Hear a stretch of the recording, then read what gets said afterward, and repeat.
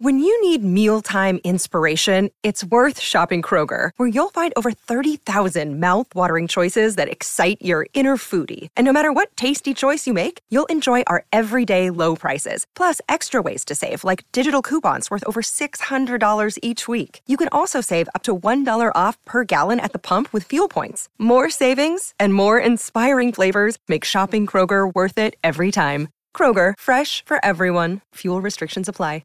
Another day is here, and you're ready for it. What to wear? Check. Breakfast, lunch, and dinner? Check. Planning for what's next and how to save for it? That's where Bank of America can help. For your financial to-dos, Bank of America has experts ready to help get you closer to your goals. Get started at one of our local financial centers or 24/7 in our mobile banking app. Find a location near you at bankofamerica.com/talktous. What would you like the power to do? Mobile banking requires downloading the app and is only available for select devices. Message and data rates may apply. Bank of America N.A., member FDIC.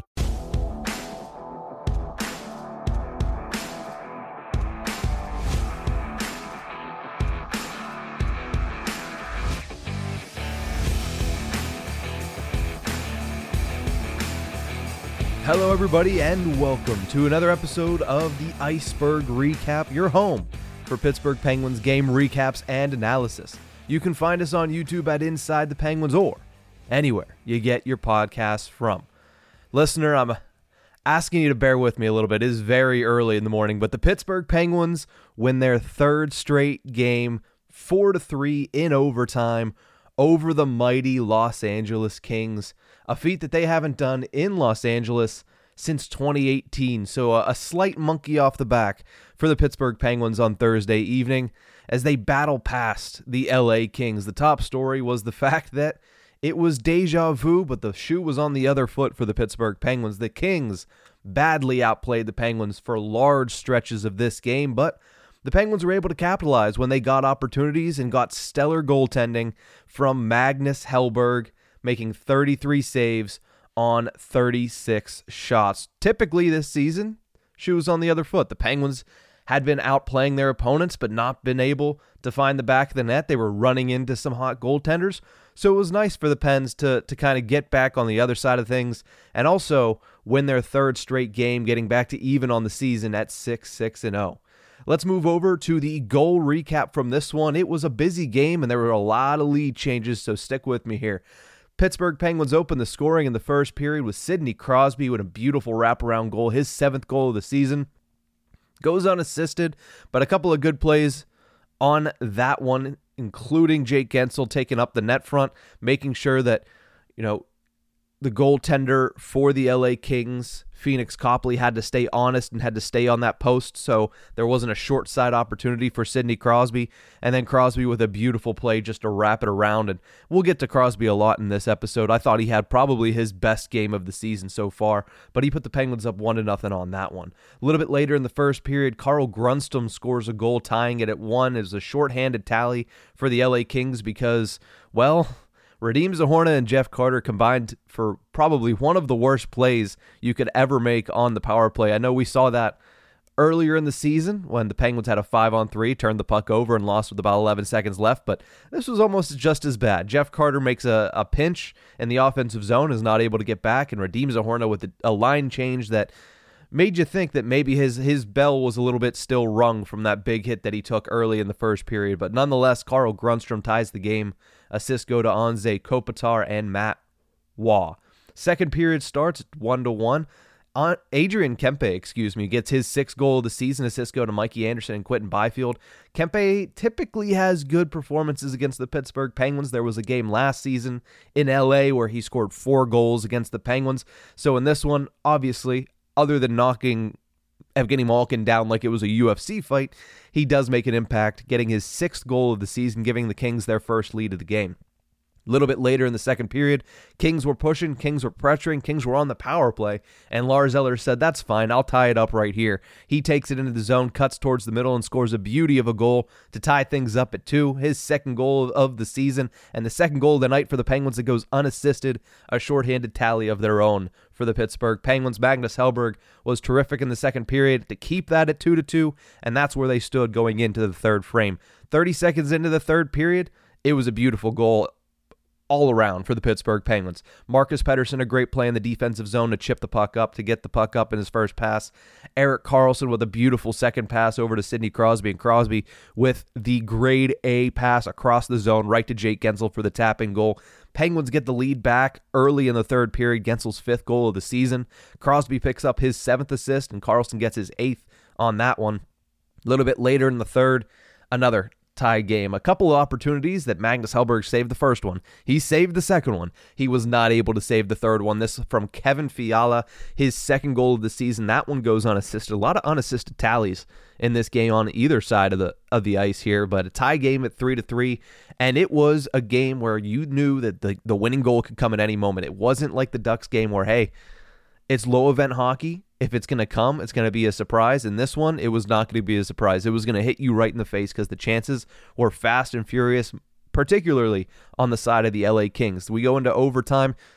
Interesting decision by Mike Sullivan, to say the least, to start Noel Acciari at center in the first overtime of the season. It was Acciari, Evgeny Malkin, and Erik Karlsson out there on the ice. That was certainly a choice by Mike Sullivan, one that I'm sure we'll dive into as the year progresses, but it didn't cost him at the end of the day. Now, Acciari lost the faceoff, and as Nick Horwat, my friend and obviously co-host of Tip of the Ice-Burgh podcast, texted me, he was 3 for 8 going into overtime. So this was a predetermined crime that Mike Sullivan definitely committed at Staples Center, a.k.a. Crypto.com Arena. But regardless, the Penguins fight through that. They get their game-winning goal not once, but twice by Brian Rust as he wins it, making it 4-3 for the Pittsburgh Penguins, scoring his 7th goal.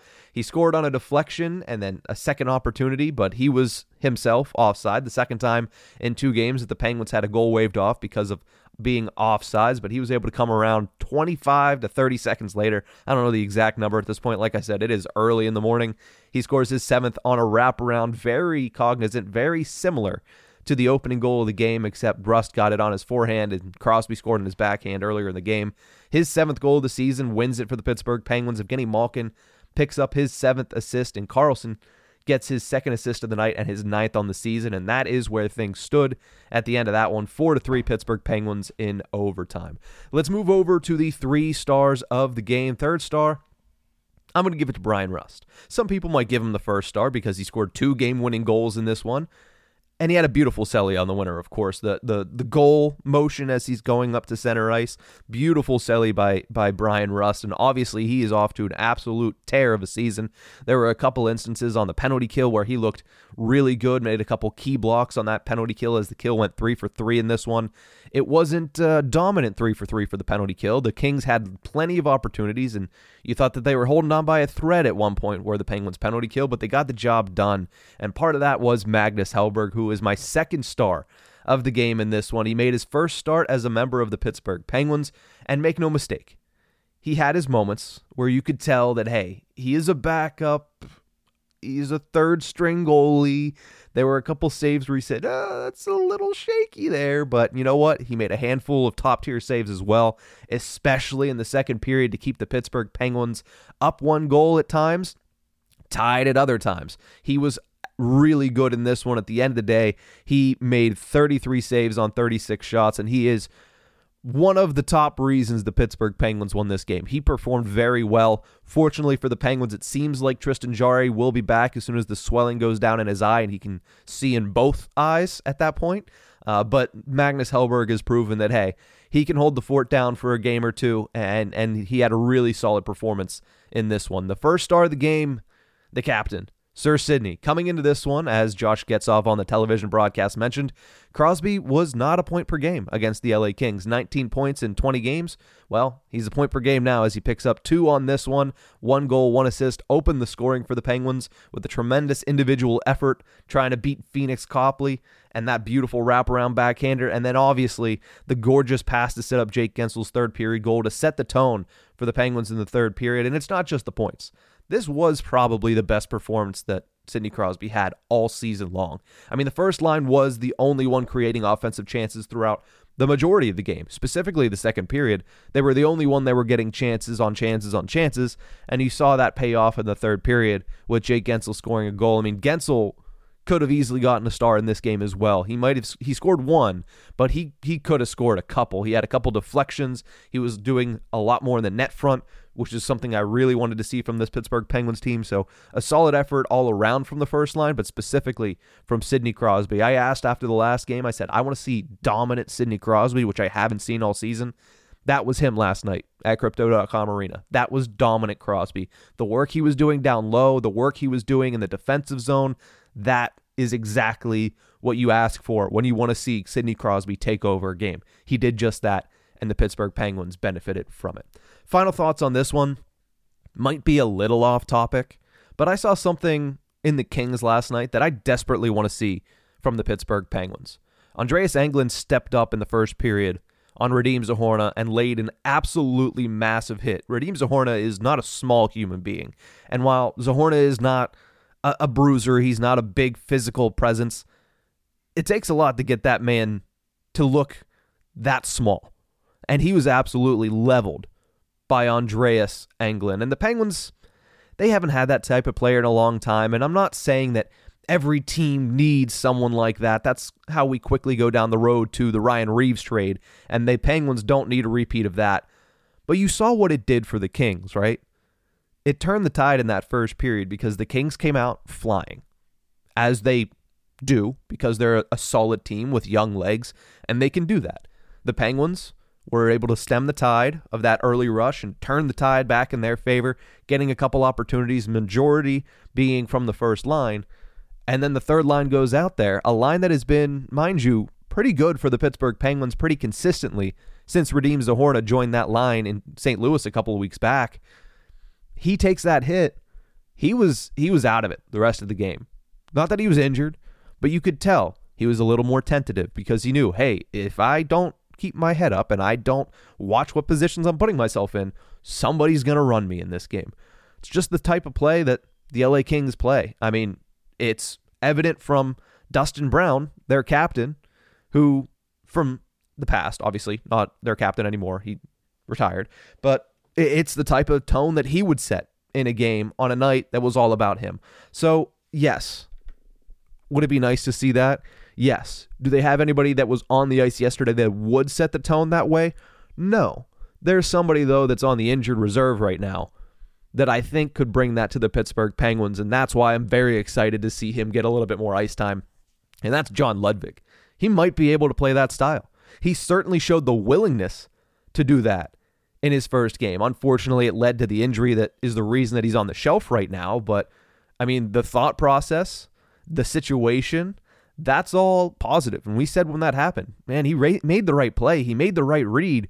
It's just unfortunate the way things bounced because it's a game of inches and his head was just a little bit too far over his shoulders.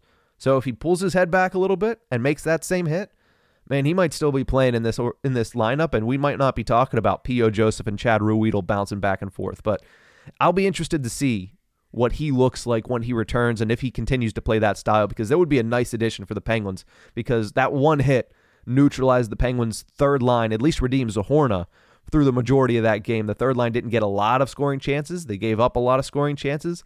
With that said, I thought Drew O'Connor looked pretty good. I thought Lars Eller, particularly on that goal, looked really good, but you could tell it took Radim Zohorna out of the game, and that's a big piece for the Penguins' bottom six that just wasn't in it from start to finish after getting hit by Andreas Englund. But up next for the Pittsburgh Penguins, they return home to face the Buffalo Sabres on Saturday night. 6 of the next 10 games are against teams that made the playoffs last season, so it does not get easier from here for the Pittsburgh Penguins. Those games include games against the Vegas Golden Knights, the New York Rangers, the Carolina Hurricanes, and the New Jersey Devils.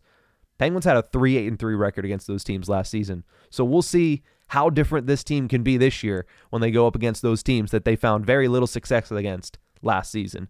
That's going to do it for this one, as it is very early and I am very tired. But thank you for tuning in. You can find us on YouTube at Inside the Penguins or anywhere you get your podcasts from.